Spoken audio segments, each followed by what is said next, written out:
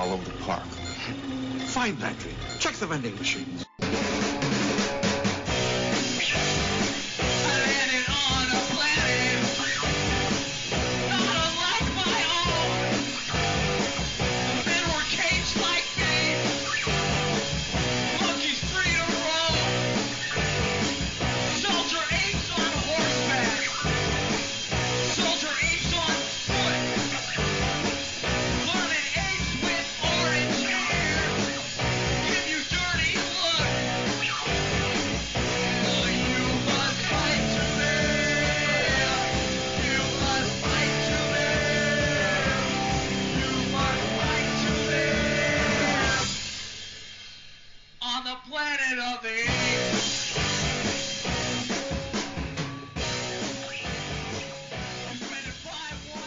Have you ever been in a combat situation? Define combat, sir. Shot? An incursion underwater to retake an impregnable fortress held by an elite team of U.S. Marines in possession of 81 hostages and 15 guided rockets armed with VX poisoned gas. Well, in that case, no, sir. I know it's a joke that people like to make about Michael Bay. Yeah. And we like to make fun of him and give him a hard time. And clearly, if you see him, I don't think he gives a shit, besides the fact that he's rich. I mean, I think he, wipes his tears with his thousands and thousands and millions of dollars that he's made over the years. So But you just look at the guy, and first off, he always seems to be smiling. He does. He always seems like he's having a good time. 2, he has like long blonde hair like a surfer. So I don't think he gives a fuck, obviously. At number 3, about Michael Bay, I have this theory, and I want to run it by you. Okay. And you can give me your thoughts if you think that I'm crazy or if I'm off base or if I'm kind of if I'm in the right ballpark of my train of thinking, which is that if the Summer of Steven starts with, Spielberg becoming the first director of Jaws, the first blockbuster. Is Michael Bay not the ultimate cell final form of the blockbuster director?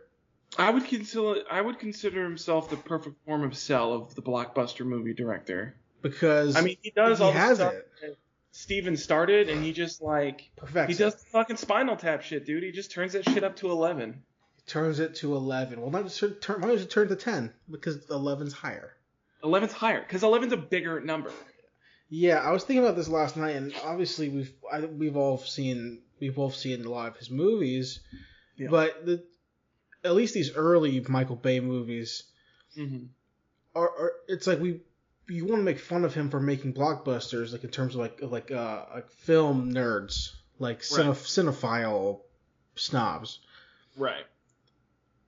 But the dude makes a fucking good movie.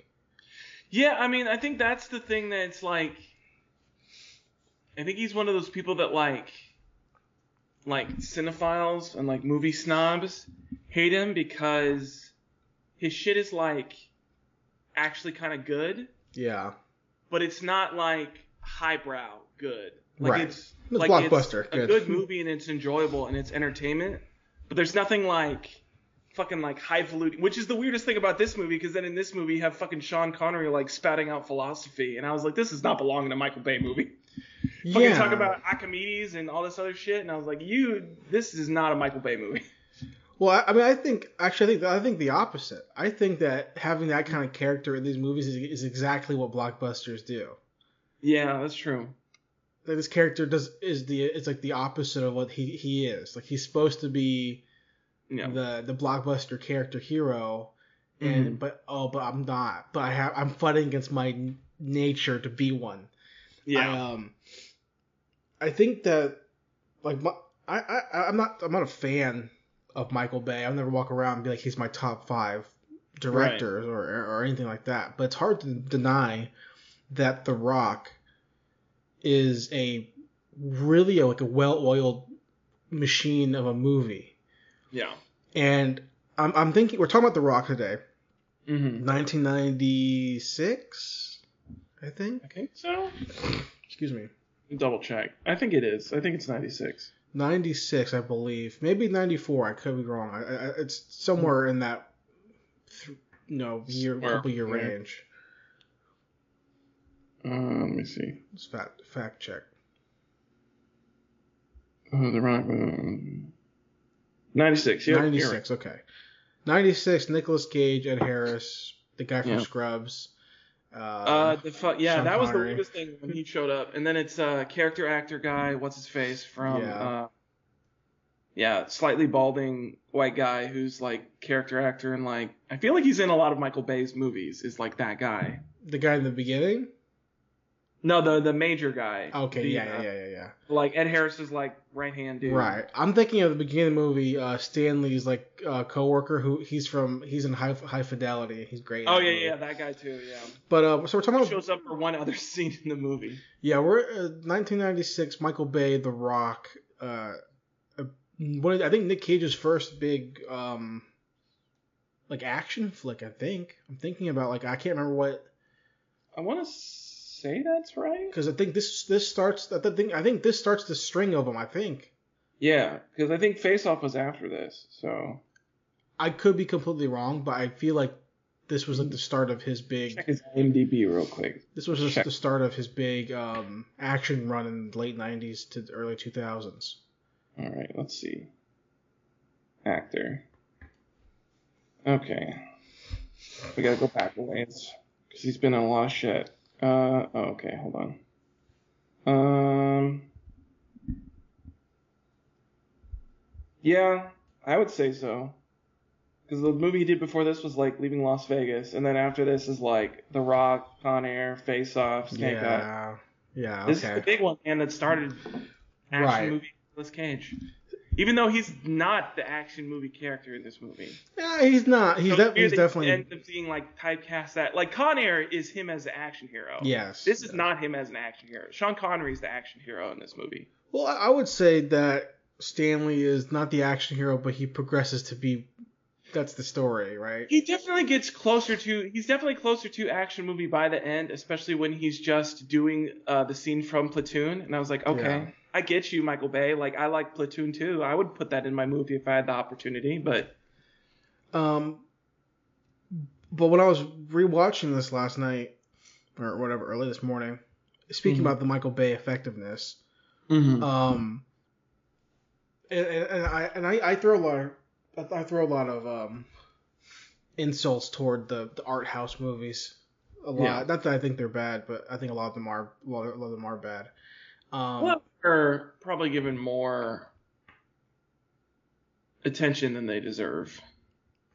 I think art house movies generally suck, and I want to caveat that again with I think most of them suck, and because there's something about being able to tell a story for a massive audience and succeeding versus trying to tell this.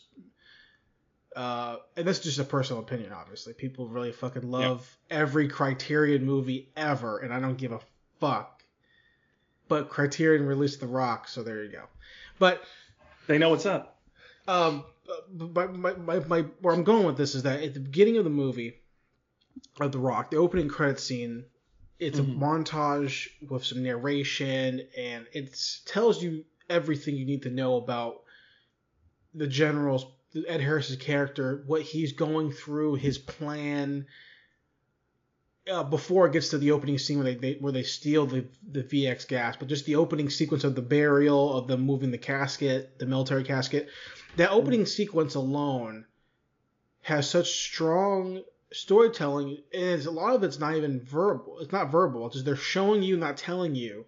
And yeah, I mean, it's mostly visual. I mean, there's the verbal stuff of like you hearing the radio chatter with like one of the missions, obviously, where like some of his men died, but it's not like actively, like spelling it out for you. I mean, you see it with them carrying the casket, him putting the uniform on, him going to his wife's gravesite, putting the medal on the graveyard or on the tombstone, saying like, "I'm sorry, I couldn't do this when you were alive," blah blah blah. So in the first 2 minutes, we get everything this character's about, which is tradition, which is military service, which is family, which is his men. That's in the first 2 minutes with no verbals. Yeah. That's basically that Michael Bay just said, "Hey, I'm going to show you everything you need to know in 2 minutes about this character. and what you can expect. And basically what I'm saying is that every Marvel director needs to watch this fucking movie. Because it's the epitome of showing you, not telling you, and then we can also tell you later. But we also already know that as the audience. Well, it's not like we tell you later, it's we expand on what you already know later. Yeah. Which is like, even then, it's not that much later, because really you get the full gist of his point once you get to the whatever fucking room it is with all the like military and official like the war people. room. Like once he actually just like lays out his demands, and at that point you're like, all right, I know what he's about. Let's do this. Yeah, I think that blockbusters in general do this. Action movies. This is, I think, more action movie stuff, which is great. And the big ones, the Marvel movies, don't do this now, which I think is it's a really big detriment to the filmmaking process for those kinds of movies, which would be benefit. I can go give a parallel to that in a second, but we get the opening credit, which explains the general's whole idea, which is perfect, and then it immediately runs into his squad stealing gas, non-lethal. They don't kill anybody. That was another thing that I noticed super well, which I think fits into his mind state as well, and it fits into his whole thing through the whole movie. Is like he's gonna do this stuff, but like he does not want to, like, especially like military people, like he does not want to kill fellow soldiers. Yeah, he's just trying to wake people up and not have to kill them. So he shows the effect. We see the effectiveness of his unit stealing this gas without a single drop of blood. Quick, precise. Actually breaks the ball and gets his face melted off. And so we get to that. So we see that they steal the thing. They go into the room, the containment unit that has the gas. They steal it. They drop the ball of the VX gas on accident. And then here's more storytelling, which is insanely effective. Which is, as the audience, we're like, oh, what are they stealing? Oh, this is green balls. Oh, it broke. Oh shit! Now they run. We still don't know why they're running. Is it a bomb? We don't fucking know.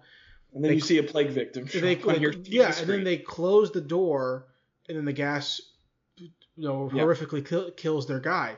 But even in the storytelling of that, with no words, just purely action, we see that the unit is tightly fit in terms of their ability, how they take over the base. They steal the gas.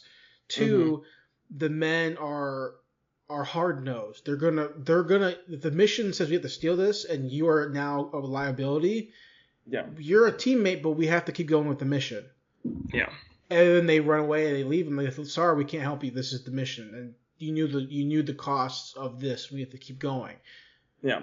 That's the first 5 minutes of the movie, and we get, not only do we get the general as a character, we get the whole unit as a group of their effectiveness ability. And what kills me even more about this I wanted to talk about this really bad, because immediately after this, we get the same thing for Stanley. Yeah, I mean, I think the scene in the tube with Stanley is done really, really well, and I think it sets up the ending as well really, really nicely. I don't get the Beatlemania stuff. Because me as a person, I was like, oh, okay, so like the Beatles that's gonna be some way that he like fucking connects to Sean Connery or some bullshit. It's gonna be something that like pops up and it's like, no, he just bought the White Album and he's a Beatlehead. Like that's just it. I feel like that's just more Nick Cage wanting to. He wanted to own the White Album. He's wanted to be Nick Cage. Yeah. But that sequence where they're showing you that he's a softy kind of guy. Yeah. Before the package comes in. The package comes in. And then they show his effectiveness in the room, and then that tube scene is excellent. Right, and then the guy from High Fidelity is fucking around, it ruins everything. That whole room freaks out. Goodspeed is good under pressure. We see that, and there's a part where I'm trying to write down the note. Oh yeah, it just goes back to the fact that we're showing Michael Bay is showing you the character's abilities. In the beginning of the movie, we're seeing everything. So for the rest of the movie, we're not worried about their archetypes. We got what they can do. We don't have to worry about it. And that's one, obviously, I think a good way to go about blockbusters. Obviously, that can be different for other kind of movies. But for the kind of action movie that The Rock is, it's almost kind of like you by the time we get to the actual plot of the movie moving forward, we're not worried about, oh, okay, do we not know Goodspeed? No, we got him. Yep. He's a chemical expert. We see him under pressure. We see him handle it. He has a girlfriend that he loves, but she's pregnant. He's not sure if he wants to commit to it, but he does, but he doesn't. Like, we get everything in the first 20 minutes, and it does not feel info dumpy. Yeah.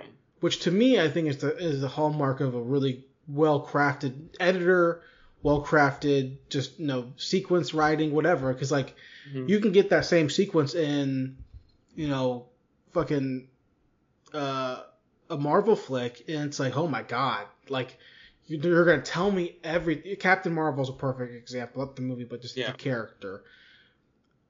Oh my god, she's the most strongest Avenger. We're gonna do a rollout for the first 3 months of the character before it comes out in Endgame to explain to the audience how she's the best Avenger.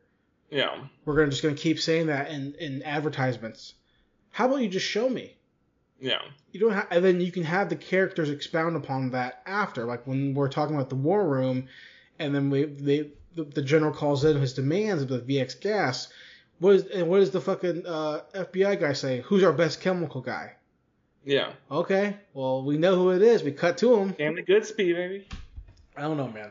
It's just like the first 20 minutes of the movie, it just shows you like, for the type of movie that Michael Bay makes, I don't know if there's anybody better in modern day. Because even Spielberg doesn't do it this effective.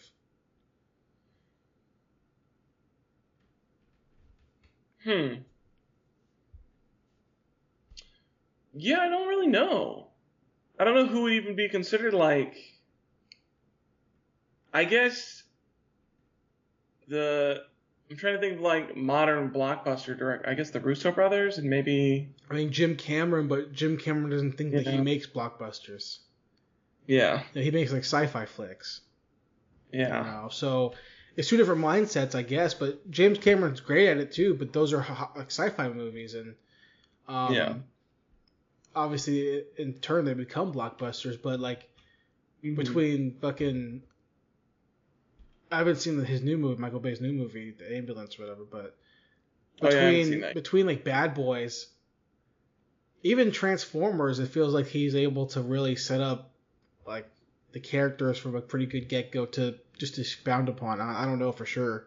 Every single movie. I think that's a strong point of all of his movies is that he does a pretty good job of setting up all his characters and like their motivations and stuff. They're all pretty transparent pretty early. Like, you basically know what everybody's about, which, like, for a blockbuster is great because then you can just focus on the spectacle. You don't have to worry about, like, well, why is he doing this? And it's like, no, you know exactly why he's doing whatever he's doing. Right. I mean, it's not Logan, like, superhero blockbuster, deep James Mangold or whatever the fuck who made that movie. It's not like, it's not that, and I'm not expecting that. But for the genre that he's making, it's almost like, the dude it's a machine. How good it's so crisp and clean in terms of how good it is. But I wanted to ask you though, before we keep rambling on, like, do you remember the first time you saw The Rock, or do you have a history with The Rock, or? It's definitely one of the movies that I don't have as big of a history with. I mean, I've watched it with my dad a couple of times, but I would even say, and after watching it again. It's kind of a travesty, but it's probably one of the Nick Cage movies that I've seen like the least. Oh, which really? Is unfortunate. But so my history with this movie is not huge. I've definitely seen it a couple of times, but I definitely is not like it wasn't one of the ones that made it into the rotation as much. I think it was also because like my parents in particular, like my dad likes Nick Cage, but I don't think my mom likes him at all. So it was that one of those kind of things where it's like if you're trying to do like a family movie night and mom's like putting down the hammer of like we're not watching this. Yeah. But I want to hold you there for a second though. How often was that family movie night? I mean, not like The Rock in particular, but like just like picking like we would do action movies a lot of the time. Like, not when like Jacob was like 5 years old or some shit. But you know, back when he was like, when we were all like teenager, like middle school, high school age, we had movie nights sometimes, not like every week or something like that, but like occasionally we would all like just be home at the same time and chill and watch something. Right. I gotcha. Cause I'm just asking that because I've never had that. That wasn't something my family did, you know. I might like come home, my dad's watching something like some John Wayne, and I'll sit down for a second, watch it with him, and go, okay, cool, and I get up and go watch my own shit. I mean, I'm surprised that The Rock is not a movie you've seen a lot in terms of Nick Cage-ness. Yeah. But it's also like I kind of get it because for me, it was a movie that I came to later. I mean, I saw it as a kid, just from Blockbuster. And I went, okay, cool, that's fine. But I definitely was into Snake Eyes and Con Air. Right. That stuff more. And I think I came back to The Rock in high school when I was like going through like my first resurgence of Nick Cage appreciation or some like month or whatever. Yeah. Just because I really wanted to watch. I was like watching like Raising Arizona, and I was like going through like, you know, Leaving Las Vegas and Bringing Out the Dead. I was like, okay, well, what's next? Oh, The Rock. Okay, yeah, it's a good movie. And I was like, oh, this is a fantastic movie. This is awesome. And it's really cemented the opinion that this movie, by the end of this movie, I kind of have two thoughts of I don't know what you want to call it, like interconnected world possibilities. People always say that this is the last Sean Connery James Bond movie. Oh, yeah. Because it's very clear that whoever wrote the movie... Clearly, yeah, he's James Bond. He's James Bond, very clearly. SAS, whatever, all this SAS stuff. trained, he was a spy, he stole secrets from the American government, got caught doing it. Very clearly, this is a James Bond movie. And two, at the end of the movie, it almost turns into like a national treasure kind of. Oh yeah, when he actually like takes the documents and shit. The film out, he goes, "Babe, I know. Do you want to know who killed JFK? Do you want to know who killed JFK?" And it's like, what? Is this national treasure? Like, what's going on? Well, I love that they said that and not the other thing that the guy said when he was explaining of what aliens. Yeah, he said it was like the aliens landing at Roswell, and I was like, all right, we're gonna actually figure out what happened. We're just dropping a bunch of shit in this movie. But on the rewatch, Zach, having not really seen it a whole lot, maybe you didn't know the movie ins and outs verbatim. I definitely did not. How does The Rock stand up to you by 2022 standards? It's really fucking good, man. I had a good time with it. It's super engaging, and even like the beginning, because like you really even don't get to like the actual Rock part until like an hour into the movie. Yeah. It's like when they're actually like doing the debriefing and like, all right, bitches, we're gonna go to the Rock. But even before that, I mean, I think the introductions to like the General, obviously, and Stanley are great. But I really was engaged by Mason and his whole introduction and like his whole deal with what he's got going on. I think they set up like the mystery around like who he is and like why is he like this guy with no name that's like stuck in like some bumfuck jail in the middle of nowhere. So I was super engaged with like that stuff too, and like the dynamic between Connery and Cage I think plays off really well with each other in this movie. So yeah, no, I was super engaged, very happy with this. Yeah, I agree. I think that their back and forth is really good because you have Sean Connery's like really weird acting, and then you have Nick Cage's really weird, like the beginning of the over the topness that in the action form at least. My favorite parts of the movie though, at least one part of my favorite parts is that we really do get and they don't do this anymore in action movies or blockbusters, which is really kind of the lost art form, but the art of the one-liner and the great dialogue. And I mean that because like when they I'm pretty sure it's right after the call comes in or around there. Someone says, I can't remember who the character is, says, quote, "It seems Alcatraz was just reopened." Oh yeah. That's so good. That's so good and cringy. Also, I want to add that we've said this before, but I want to reiterate that Nicolas Cage has the best character names in any movie. He does. Stanley Goodspeed is a good name. That's a great name. I'm pretty sure Con Air's Cameron Poe. That's a great name. Like Stanley Goodspeed is just a great name in general. There's a lot of cool names in this movie. Benjamin Gates. Benjamin Gates is a good name. That's a great name. There's so many good also exterior shots of The Rock. They make Alcatraz look really good. It looks really good. San Francisco looks not infested with feces and piss in the streets. Not infested with the homeless. Yeah, Michael Biehn. Yeah. We got him. I didn't realize that was him until this watch, actually.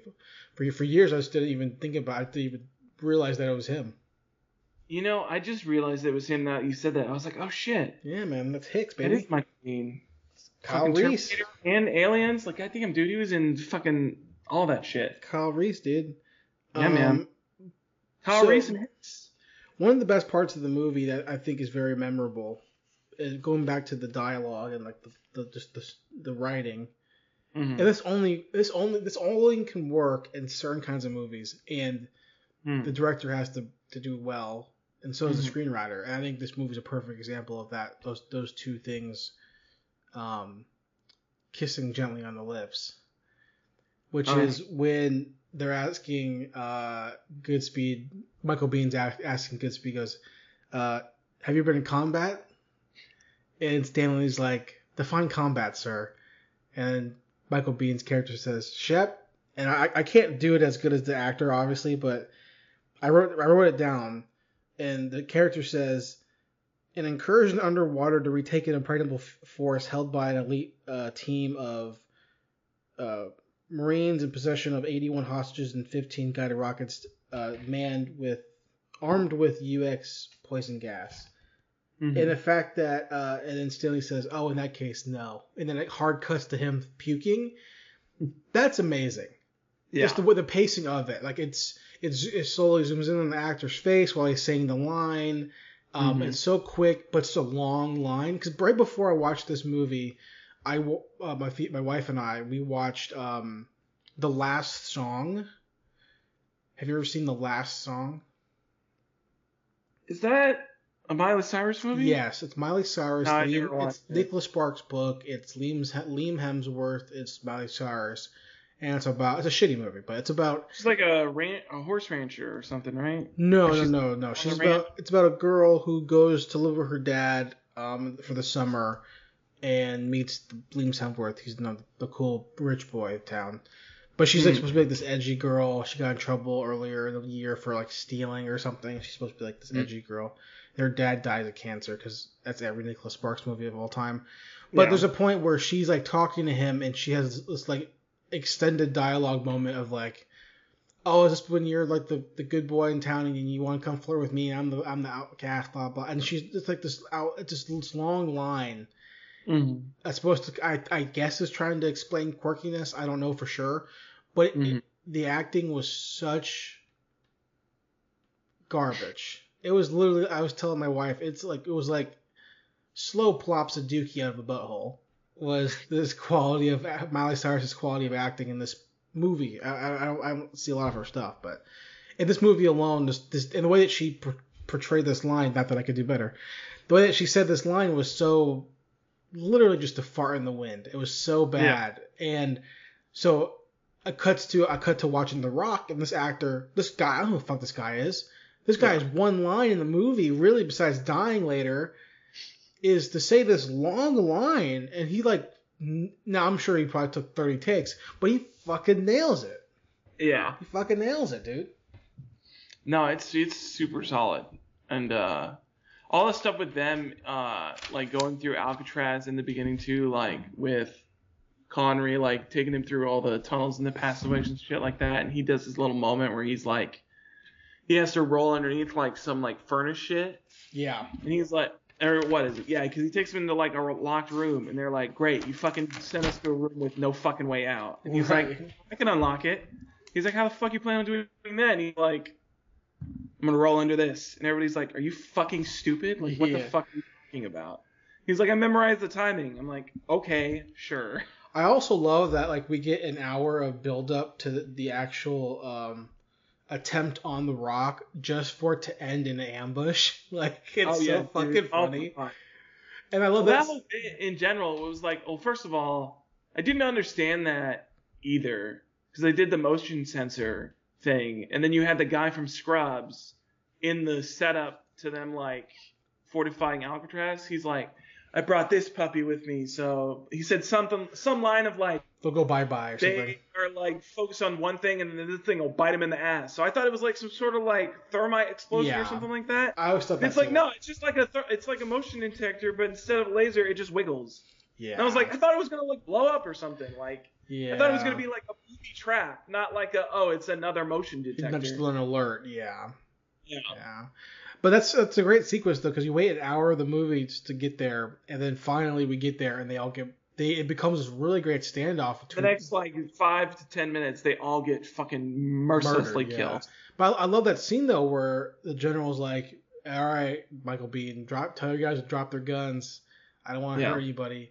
And then Michael Bihn's character's like, "I cannot give that order." It's like that, and then like just the sequence just rises in intensity until it's like a slow sequence. They're just sitting there talking casually. Then it gets a little bit more amped up, and then a little bit more amped up, and then Ed Harris is like, "What's wrong with you, man?" And it cuts to like, "I cannot give that," or then just cuts to fucking hard cut to just fucking all hell fucking Rambo 2. Just it was the weirdest thing about it too, where it was like, well, obviously the guys who were cornered were fucking on edge, but like it's interesting to get in that scene where it's like the whole time you've had Ed Harris kind of like commenting about how like fucking cool, calm, and collected everybody is, and then the first time these guys are like faced with adversity from like an invading group, they're all like fucking jumpy as shit and like clearly like just want to kill somebody. I think there's even a line I heard at one point where it was like, as they're like facing down with the Marines, like in the shower room or whatever, some guy is like, let's just waste these fuckers. And I was like, these are like other like military, so like clearly you are just like not the good guys anymore. Yeah.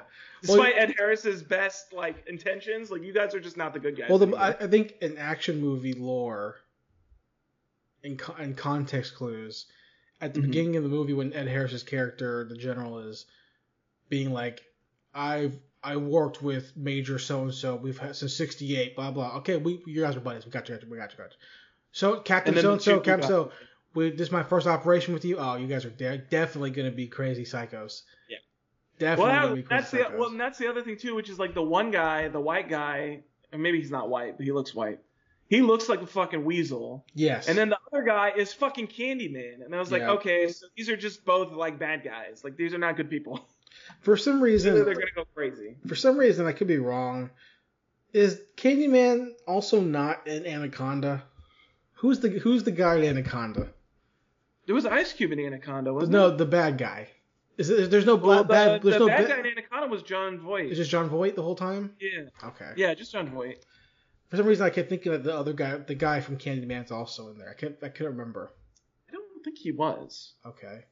Was he a bad guy in another movie besides Candyman? I think I know he's in Final Destination, and he's in. Yeah, he is in that movie, isn't he? He's like the personification of like death or some shit in Final Destination. Hold on, what the fuck was his name? No, I don't fuck with Candyman, obviously. Candyman. Let me just look up Candyman. I feel like I've seen him in other shit. Yeah, Tony Todd. Great name. Candyman, Final Destination. Oh, well, maybe he wasn't in a lot of stuff. Okay. He's in Night of the Living Dead. The Rock. Yeah, all his top movies are Candyman movies, Final Destination, and then The Rock. Okay. So. Okay. All right. He's good in this. He's good in The Rock. Yeah, he's really good. He plays that character really well. He plays unhinged military guy really well. I see, but once the shower sequence happens, it becomes almost like a different genre movie. It becomes like obviously still an action movie, but it becomes like a different subgenre. Like if the first 40 minutes of the movie is like, okay, we're just gonna do a spy. It's almost like a spy movie, kinda. Yeah. And then it becomes now we're going to do a military action movie. We're going to have a whole unit. Okay, they're all dead. Now it becomes a back to being an espionage / like thief movie with Mason at the helm, and so and that's just nitpicky stuff, which is not a bad thing. I'm just saying like they're going through really cool elements of action. I'm super impressed with the fact that the movie is so long because what really catches my attention was like the movie was like 2 hours. Yeah, it's over 2 hours long, which is I didn't realize for some reason in my head I thought this was like a 90-minute movie. You would think 1996 action flick Michael Bay. Yeah. You would think the best thing to be would be 90 minutes. But it's now not. That I'm thinking it's about long. it, is Bad Boys also like 2 hours long? Is it? I'm not as familiar with Bad Boys. Let me look. Bad Boys 1. They're not super. Why the fuck? Okay, hold on. Just search Google running. Oh, yeah, it's like 2 hours long. Bad Boys. I've only seen those movies one time each. 2 times Bad each. Boys 2 is 2.5 hours long. Jeez. So. But I also never watched those movies again, so it's okay. Yeah. I'm hard nosed on my when I say something, I say something, and guess what? Never. No more Will Smith. No more Will Smith. Fucking dickhead. Even though he apologized. Don't give a fuck, dude. Dude, what a fucking shit ass. I saw that and I was like, it's almost worse that he did the apology video because it's been so fucking long. Like it's been like 5 months. It's like at this point, you should have just not said anything about it. I didn't even watch the video. I watched like 5 seconds of it because I watched the video that Critical put out about it. I watched like the first little bit of that because Critical watched it and he was like, "What a piss poor apology." Yeah, I didn't even watch He's like it. the fucking like had the YouTuber shit like down to a T. Yeah. Like it started off the exact same way that like Logan Paul and Jake Paul like started off all their fucking apologies where he's like, "Okay guys, so you know what I did," and it's like, yeah, but I want to hear you say it, you fucktard. Yeah. Yeah. Like no, that just means that. Look, man, and there's movies I love of his. Yeah. Wild Wild West, people give that movie shit. I love that movie. Dude, I fucking love Wild Wild West. You know, Independence Day. Men in Black. Men in Black. Fucking good movie. Good movies, and now I can never watch them again. Yeah. Now this is funny because people will be like, "Well, hold on, how can you watch Seven?" Because here's the thing, Seven's a fantastic movie. It would be dumb not to give that movie. Also, in that movie, I guess if you wanted to be like devil's advocate about it, like Kevin Spacey's like a fucking serial killer, so it's not like you're rooting for him. Unlike every single Will Smith movie where he's the fucking hero. True, but also like Seven. Just to like give a little Seven bit of like, is also a different category of movie in terms of quality. Yeah. That's dumb to not give yourself every David Fincher movie. You'd be stupid. Yeah. Nothing in Will Smith's catalog. You can live your whole life and never see a Will Smith movie and you'll be fucking fine. Ali, you're still fine. 7 Pounds, you're still fine. Pursuit of Happiness, you're still fine. Hitch, you're okay. Oh, hold on. Hold the fuck on though. Hitches. You can insert any other movie of that genre into Hitch. Hitch is a pretty good fucking good All right, movie. insert a Matthew McConaughey movie, you're fine. Okay, yeah, I will. Okay, But Seven. 7 though. If you watch Prisoners, you're gonna be like, oh, what should I watch next? You're gonna Google it and then be like, you're gonna watch 7. You know what? If you watched The Batman, you're gonna be like, what should I watch next? Yes. You should watch 7. Exactly. Like if you Google The Rock and say, what should I watch next? You're gonna get Con Air. Yeah. You know. Or, you're gonna get Face Off. Yeah, Face Off. Or Transformers or something. Or Transformers. I really the most thing that impressed me about The Rock when the credits roll, is that the movie is so well maintained or like well made, well maintained. It's for 2 hours and 15 minutes or however long it is. It doesn't feel like it doesn't feel like it drags. Yeah. And that to me is what Marvel needs to really look at. I think that's the biggest thing that I've noticed because even with like Endgame, there's definitely points where it just feels like stuff drags on a little bit too long, and it's like at that point it's like I would rather the movie be 2.5 and fucking tight as fuck and give me an over 3 hour long movie, and at a point I'm like, can we get on with Yeah, it. can we tighten this up? Like, it doesn't have to be Yeah. shorter, but you gotta be able to make these scenes cut faster or be more interesting. And The Rock does those things very well to make it 2 hours and 15 minutes or whatever feel like it's 90. Even I will say, I think that's the thing I've seen consistently with all the Michael Bay movies that I've watched. And I don't know how much he has a hand in the editing process, but I feel like the editing for his movies is really solid. Where I always feel like, for the majority of the time, I don't ever feel like I'm watching a Michael Bay movie, at least from my memory, and I'm like, this is like fucking dragging on and on. Like, I think he keeps. I think from what I understand of his movies and like what I've watched of his movies, granted I haven't seen every one of his movies, but I think he has a good temperature gauge for like where the energy needs to be at for your movie and how to keep stuff like progressing forward without feeling like you're just speeding by stuff. Because that's the other thing too. Because then you could look at it and it's like, just being like fast is not necessary. Because like the Rise of Skywalker was fast, and that movie is fucking train wreck. Right. So.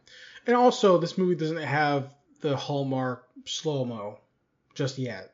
That was the weirdest part about this, is that, yeah, there's not really slow-mo outside the platoon, and then he has his one, like, that was the other thing, is he does his hero shots where he, like, spins around the guy, and the only time he does that in this movie is after Nicolas Cage and Sean Connery horrifically destroyed the streets of San Francisco in like a fucking 10-minute car chase. Yeah. But even that sequence is great for character building because you see that Mason's willing to go through all that just so he can conveniently be near finding his daughter conveniently. Just so he can call his buddy and be like, hey, I need you to figure out what the fuck I need to do. Yeah. Everything about the movies, is so good though, man. Like the characters are good. And I think this is a blockbuster movie that really, to me, represents what blockbusters are used to be. Yeah.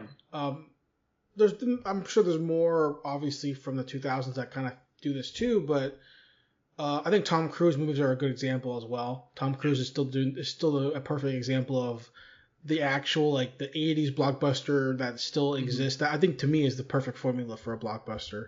I mean, Top Gun 2 was a solid blockbuster movie. So. Yeah, see, I haven't seen it yet, so I don't know. It's good, man. But Mission Impossible, every Mission Impossible is always up to that level of quality. Whereas the blockbuster talent. We'll see with this newest Mission Impossible. I'm more skeptical of this newest one, even though I fucking love Mission Impossible, Cole. I don't even know what the fuck I just said. Even though I love Mission Impossible, because they're splitting it up. Like, they put the part 1, and I'm like, okay, how are you gonna do part 1 with a fucking Mission Impossible movie? Yeah. It's like, oh, we didn't complete the mission, and it's like, bitch, that usually has a time limit. They'll figure it out, but yeah. With those movies and with The Rock as being a kind of an example of it, but it's you could really go back, and I haven't seen The Gray Man yet, but you can haven't either. I've heard that movie. The scuttlebutt I'd seen online is that it fucking sucks though. Well, it's like you can just turn on a 90s blockbuster flick and be like, okay, let's just steal the tempo. Yeah. For modern blockbusters, because I get that the only game in town is the Marvel movie, and I understand that, but like, a lot of these Marvel flicks don't have a third of the effectiveness of The Rock. And anything. I think the most effective one was probably Infinity War. As far as like pacing and like keeping stuff tight and like keeping the energy constantly going. I think Infinity War has scenes I can cut out. Like Vormir to me is just slow, boring scene, and I know that's supposed to be, but it's like really fucking boring. When it hits that part, I'm like, oh, we gotta slog through. Like Winter Soldier, to me, is a perfect example of we're gonna steal an action tempo, a blockbuster tempo, and just keep going. Yeah. But you just in general, since there's no other competition in the blockbuster realm to like set these standards anymore. Yeah, there's not. You can just do what you want, and the ones that try to compete that aren't like a Marvel movie usually end up failing. Outside of like Top Gun, which like made a fucking shitload of money. But we'll find out with Shazam and Mission Impossible and. I mean, the Batman, I guess, made a decent amount of money, but that's also like not it's a traditional. It's not even the same. Yeah, it's literally a crime movie. Superhero movie, so like I guess you can kind of throw it in it, but it's more of like like a suspense, like a thriller than it is like a blockbuster. Yeah, exactly. I don't know, man. I really, really enjoy The Rock, and it's a movie that I think is so well made that just for the fascination of basic storytelling, it's worth a watch, and and then beyond that, it's the fun, and that's also a big thing. Like it's just a fun movie. Yeah. If it was well made but then shit, then yeah, it was not worth watching. But the fact that it's still just a fun movie with Nicolas Cage, just really, he's not too crazy, but he's a little bit crazy. You definitely get the peaks of like, oh, he's getting a little bit like up there. But it's not quite at like face-off levels yet. No, he's not full Nick Cage. He's still kind of like, he's just like a little bit here and there of it. A couple lines in the movie, he's there, but he's not there completely, and that's good. That's good to me because that shows that he has some restraint. Yeah. Well, Zach, is there anything else you want to mention about The Rock, dude, before we wrap up the pod? No, not too much else. It's just a solid movie. I'm glad, that we were able to dig into this and dig a little bit further, man. I'm always happy to like revisit stuff that I didn't watch too much when I was younger. So. Absolutely, man, for sure. Well, guys, thanks for listening. We'll see you back next week as we, I guess, technically wrap up the summer of Spielberg or whatever you want to call it. Do we want to wrap up the summer of Spielberg, or do we want to do the? I mean, I guess we could just wrap up the summer and then do the wrap up episode after that, or maybe that's fine. Hold off on the wrap up for a month. I don't know. No, we can figure that out, but I figured we'd do one more big blockbuster. Okay. We can figure it out though. But hey guys, see you back next week with more Chick the Vending Machines. See you guys. All right, Hags.